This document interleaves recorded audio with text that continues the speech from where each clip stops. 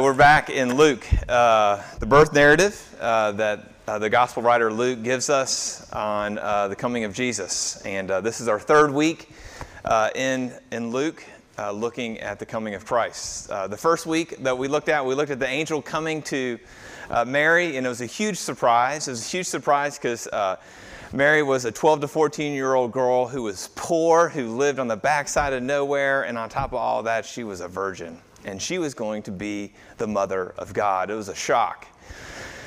And so she was fearful. She was uncertain. She had her doubts about whether this could really happen or not. But even in the midst of all that, she submitted to God's plan for her life. And after she submitted to God's plan for her life, she took off and she had to go tell somebody what had happened. And so she went and told Elizabeth, and Elizabeth already knew. Elizabeth knew what was going to happen to Mary, and she blessed her with this wonderful blessing that we looked at last week. And so really tonight, as we see Mary respond to all that she's experienced and what we've seen the last 2 weeks from verses 25 through 46. That's where we're at this evening. Let me pray, and we'll get started. Father in heaven, thank you for your word. Thank you for the variety of your word. Thank you how your word teaches us to center our lives on the person and work of Jesus, that the whole work of the Bible is just dripping with this person who we so desire and who we so need. Oh Lord, help us to see you in this text. We pray these things in your name. Amen. So tonight, what we see in verses 46 through 56 is really different than what we looked at the first 2 weeks. What we looked at the first 2 weeks is really historical narrative. And what we look at this week is really a song. It's kind of poetry. Well, one of the questions that I get asked most by people who are outside the church is this question. They ask me, do you really take the Bible literally? Do you take the Bible literally? And I know what they mean. What they really are asking is, do you think it's all true? And I respond something like, I take the Bible literally where it was taken literally by its original hearers. See, if you were to hear something else, something like apocalyptic literature, and that's some of the Bible. That's what you see in the second half of Daniel. That's what you see in Revelation. That's apocalyptic. You're not supposed to take it literally. It's a vision of what is to come. Wisdom literature is another kind of literature that you see in the Bible. You see it in Song of Solomon. You see it with the Proverbs. There's historical narrative all over the place, from Genesis, 1st, 2nd Samuel, Ruth, and then you got the book of Acts that we've been in lately. And then you've got tons of songs. There's songs that we read earlier in 1 Samuel chapter 2. But then there's a whole book of songs in the Psalms. There's 150 songs in the Psalms. And then you see this song here. But when you see something like apocalyptic literature, you see something like poetry, they're not seeking to have you see it literally. What the writers are seeking for you to do as the hearer is for you to kick in your imagination. They're using things like these huge visions and these metaphors to give meaning, whereas with historical narrative, it's really different. With historical narrative, what they're doing is looking back on past events. They're surrounding those events with details in order to give it meaning. So when you get these various genres of the Bible, you probably have a propensity to like one over the other. For me, I love historical narrative. It's really hard for me to connect with things like apocalyptic literature. Revelation scares the tar out of me. I get in the Psalms, and sometimes they connect, and sometimes they don't. But when I get in story, it always takes me to a different level. That doesn't mean it's more important. It just means that's what I like more. But the challenge with the Bible is that it requires us to engage our whole selves. It requires you to use your imagination when you've got poetry. It requires you to have a longing for justice when you get to Revelation, the apocalyptic literature.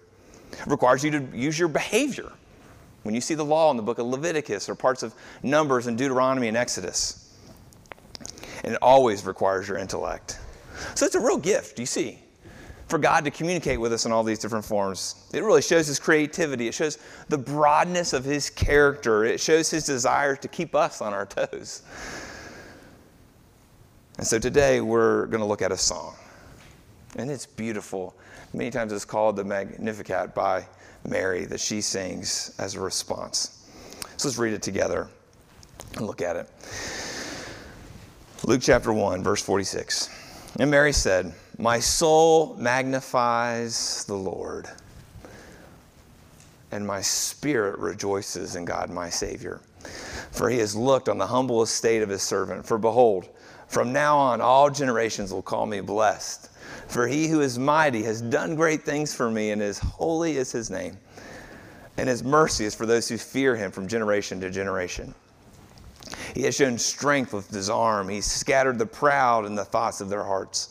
He's brought down the mighty from their thrones and exalted those of humble estate. He's filled the hungry with good things, and the rich he has sent away empty. He has helped his servant Israel in remembrance of his mercy, as he spoke to our fathers, to Abraham, and to his offspring forever." And Mary remained with her about 3 months and returned to her home. The word of the Lord. So I got 3 points like a good preacher tonight. Verses 46 and 47, what is song? Verses 48 to 50, why do we sing? And verses 51 through 56, who do we sing with? What, why, who? What, why, who? So the first one, what, verses 46 and 47, what is song? See, I want you to picture what's going on here. Mary is singing this song, but we don't know exactly the context for it.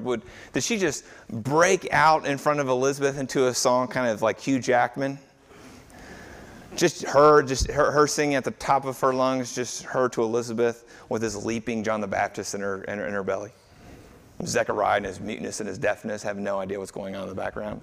Is that what's going on? Is this in her shower? Is this her singing a little ditty on the back porch? I don't know. We don't know. But what we do know is that it's a reply. Did you see that in verse 46? And Mary said, it's a reply to what had happened in verses 26 through 45. And that's why she's singing here. What song really is, it's the language that we use for the parts of life that we can't put into words. That rational speech has its limits, and when those limits are reached, we break out into song. See, Mary just couldn't say, "That is true," or "Thank you." She had to sing at this juncture. But I want you to think about the role of song in your life. I think for most of us, the role of song plays a relatively small role in our lives. See, when I went to the Smithsonian Museum in Manhattan, it's the only time I've ever been, it was about 10 years ago.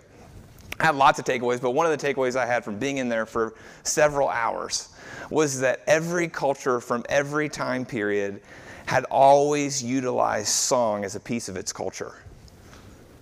You saw all kinds of instruments. You saw these carvings of people dancing. You had these tribes that were dancing around fires. You had songs that were sung at harvest. You had songs that were sung at weddings and when children came into the world. But for us, when do we sing? I don't think it's very often. I do some weddings and some funerals, and usually at weddings and funerals, when we get to the corporate singing, hardly anybody sings. Now, maybe the church folk are singing, but very few other people do. Now, maybe it's because they don't know the words. Maybe it's because they don't agree with the content. But I think there's more going on than just that. I think one of the reasons that song doesn't play a big role in our life is that we almost exclusively view it as entertainment. See, this whole time you might have been thinking, "Marsh, you don't know me. I listen to song in the car all the time. I listen to song in my house. I sing in the shower." Now, we might be good at listening to song, but do we really sing? Or do we think that singing is just for the talented musician, that it's just for the professional? I think we think of it as entertainment. I think we think that's for somebody who's good, somebody who's a professional. But friends, that's a totally different relationship to song than human beings has ever had in the history of the world. Previous cultures, like I referred to earlier, they made singing and dancing as normal as talking and walking. Now, that's the cultural reason why song doesn't play a big role in our life. But what's the heart reason? Look at verses 46 and 47. It says, my soul magnifies the Lord, and my spirit rejoices in God my Savior. You see that word magnifies. Now, you could read this text. Well, we're using the English Standard Version, but you could use other versions, and you would see, instead of the word magnifies, you might see the word enlarge, or boast, or grows. So what she's saying is here is, my soul makes God bigger. You might say, well, is Mary actually making God bigger? Well, not at all. What she's really saying is that God is getting bigger in her. And this is always what happens when Jesus comes to you. Your heart gets big, and you start to sing. Now, Mary's the first one who's to sing here in Luke's birth narrative, but if you keep reading through the rest of chapter 1 and through chapter 2, you'll find some other people singing. You'll find Zechariah. Zechariah finally gets out of his deafness and his muteness when he sees Jesus with his own 2 eyeballs, and he sings. The angels, when they come to his birth, they sing. Simeon in chapter 2, verse 34, he sings. So of course Mary sings because Jesus has come to her. And that's real song, friends. That's true song. This is the song that all other songs point to. And it's the reality that Jesus has come near to us.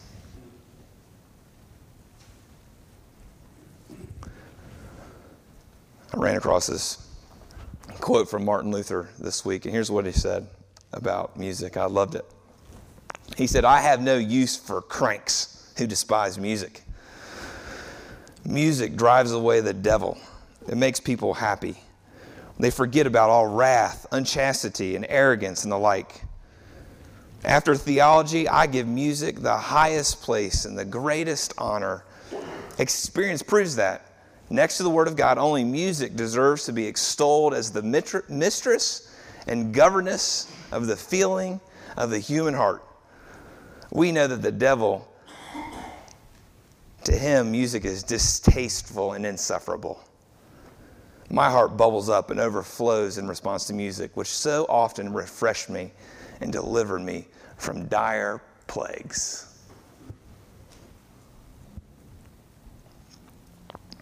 So is there a place for singing in your life? Singing to Jesus? Singing because of Jesus? And what we see in Luke chapters 1 and 2 is that there's all different kinds of people who sing because of Jesus. You've got his family members. You've got religious professionals. You've got men, you've got women, and you even have angels who sing because of him. And I think we ought to sing too. What I'm advocating for isn't to go home and listen to only Christian music. What I'm advocating for isn't just humming the songs that we're singing here Sunday in and Sunday out all week long whenever you're walking around. But what I am advocating for is that there ought to be times, both in private and in public, that you have to sing. You have to sing because you've got to express the joy that Jesus is enlarging and magnifying your heart.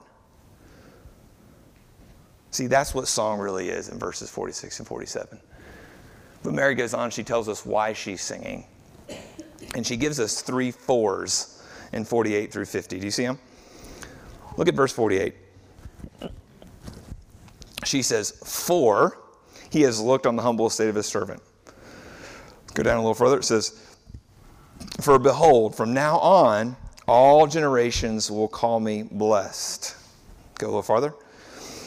And it talks about God's character. For he is mighty, holy, and merciful. And every time you see the 4, she's giving a reason for why she's singing. So why does Mary sing and why do we sing? Well, we sing because we're humble, because we're blessed, and because we experience the character of God. Let's talk about the humility and the blessings.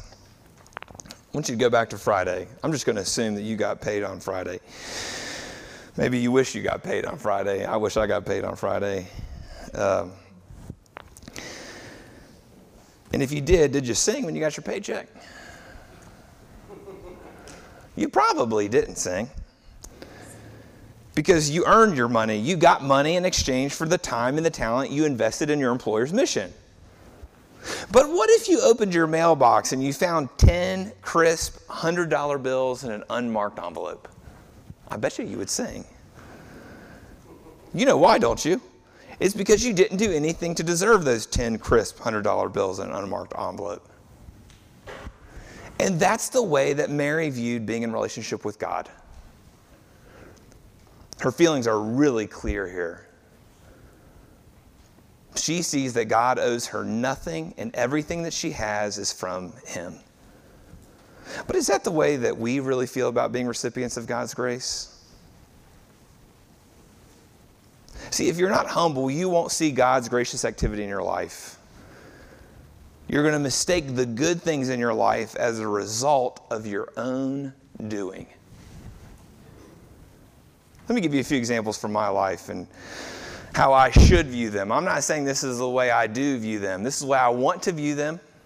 I want you to think about, for me, I take marriage for an example. Jen and I, we celebrate our 15-year anniversary here in a few months. And if I'm to think back and say, is the reason that I've stayed married this long because I've been so good and faithful? That would be looking at it very pridefully, wouldn't it? Humility would say, in a lot of ways, I can't believe she stayed with me this long. I mean, that's being funny about it. But in all reality, I can't believe that I've not screwed this up beyond repair that in order for me to stay married. And really mean it. Think about my kids. You might say, well, having kids, that's just what happens when you're married. It's normal. You're just being a good American. But what if I view kids as more than the product of a biological act, and I saw them more as gifts from God? And at the same time, I'm painfully aware of my liabilities as a dad. If that's the way I view it, then I will see being a dad in such a way that I'll be able to walk in humility. Think about my job. I got ordained about 4 years ago, and it'd be easy on the outside just to say, Marsh, so great. You deserve it. You went to seminary. You're the kind of person that a church would want to hire. You went through all those rigors of your crazy ordination process and your crazy denomination. Congrats. But friends, that's not what really happened. What really happened is that God called a broken man with some major weaknesses to do something that's way too hard for him. So I should walk in humility. Think about our church. Lord willing, we're going to become our own church on March the 24th of 2019, and we're going to throw a huge party. And it's going to be really easy for me in that moment and reflecting back on that moment to say, haven't I done a great job? But friends, that's just not what is true. What's true is that the Lord has brought me into this. The Lord has brought you into our fellowship, and it's a miracle that this thing has worked. That's walking in humility. But pride's just the opposite of humility. I think Tim Keller gives a great definition. I know it's shocking. Here's what he says. Spiritual pride is the illusion that we're competent to run our own lives, achieve our own sense of self-worth, and find a purpose big enough to give us meaning in life without God. Brother and sister, you'll only sing when God blesses you if you're keenly aware of your shortcomings and you're keenly aware of God's willingness to bless you in spite of them. Only humble people sing. Look at the second thing. I mean, blessings are tied up into that, but look at the other one, the third four. The third four, Mary lists these three characteristics of God. She mentions his might, then she mentions his holiness, then she mentions his mercy. She's not listing these out as textbook kind of answers. She's not listing them out as some abstract expression. What she's doing is that she's singing these attributes, singing these because she's in this concrete relationship with God that's worked in the details of her life. Just look back on the previous two sections of the previous two passages. She saw God's holiness when an angel came to her. That'd make you shake in your boots too. She saw his mercy because the angel tenderly commanded her to not fear. She saw his might when he supernaturally worked around and then through her biology to get her pregnant. These are all details in her life that had real moments in time, real circumstances attached to them. See, God's attributes aren't meant to just be understood. They're to be experienced in these everyday affairs. And if you're churning along with this generic belief that God exists and that Jesus and the Bible are important, you're never going to sing. You're only going to sing when you see God working in the nitty-gritty point-in-time ways in your life. Now, I know up to this point, it's really just been about Mary and her relationship with God and you and your relationship with God. But the text goes a lot further. It's addressed what is song, it's addressed why we sing, but it addressed who we sing with. This isn't just a Mary and God affair, that this is also a relationship that Mary has with her people and that those people have with God. Who do you sing with? And in verses 51 through 55, you see all the same things, all the same themes expressed in Mary's song about herself, expressed in her people's relationship with God. Look at verse 49. Mary's talking about how she's experienced God's power. Then in verse 51, it talks about God's power in the world. In verse 48, Mary talks about her humble estate. And then she talks about what God does for humble people in general in verses 52 and 53. She speaks of God's mercy in verse 50, and then she speaks of God's mercy to the church in verses 54 and 55. And friends, this is what true gospel singing will do. It won't leave you, it never leaves you in isolation. True gospel singing always pushes you out into community. And I've got this love-hate relationship with the word community. I love it because it ensures I'm not alone. Being in community says that people accept me. Being in community means that we've got a common cause. But I hate the word community for several reasons too.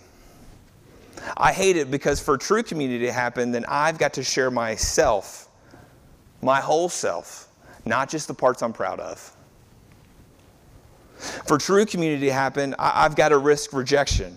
For true community to happen, it means that I've got to be in a relationship with people who have different preferences than I do. And when I start talking about the ways I don't like community, it sure does make isolation seem nice, doesn't it?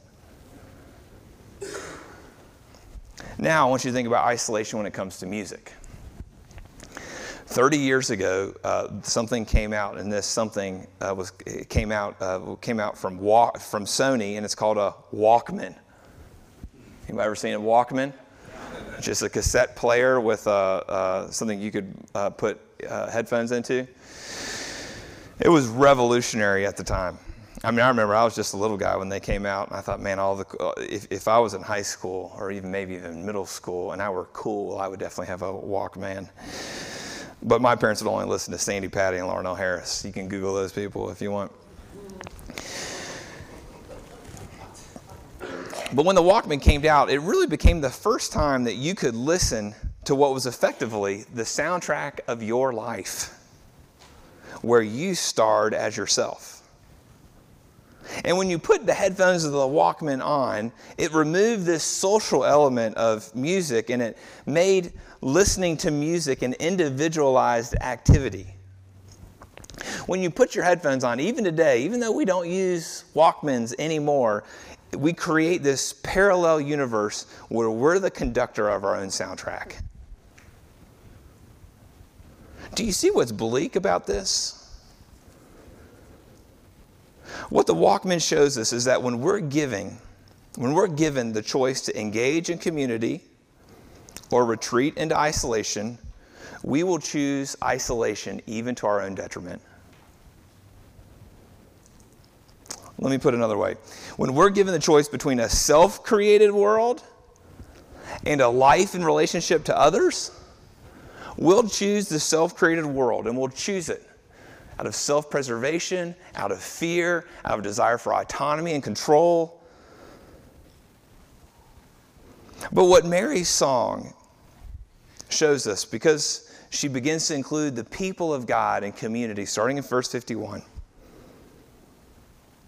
And what Jesus' birth narrative teaches us with all these different people that are a part of it. It's not just Mary and Jesus and Joseph.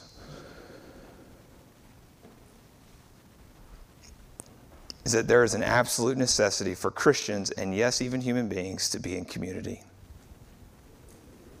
But many of us, even though you may be at church tonight, you're not in this community. Maybe not this community, but you're not experiencing this community. But what would it look like for you to really do so? What would it look like for you to take off the headphones of your life and be in community? What would it look like for you to view your life as less of an individualistic enterprise and more of a communal enterprise? What would it look like for you to quit glossing over the hard parts of community, the hard parts like sharing your real self, the parts that you're ashamed of even, with other people? What would it look like for you to really lay aside your preferences and be in relationship with someone different than you? What would it look like for you to take a little risk and possibly be rejected because you desire not to live an individualistic life, but a life that's in the context of community?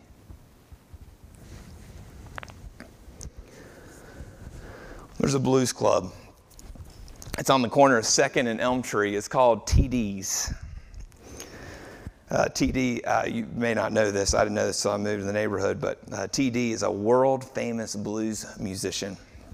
He grew up in the East End, and he plays every single Monday night with his band at his club. He lives on the 2nd floor. His club's on the 1st floor.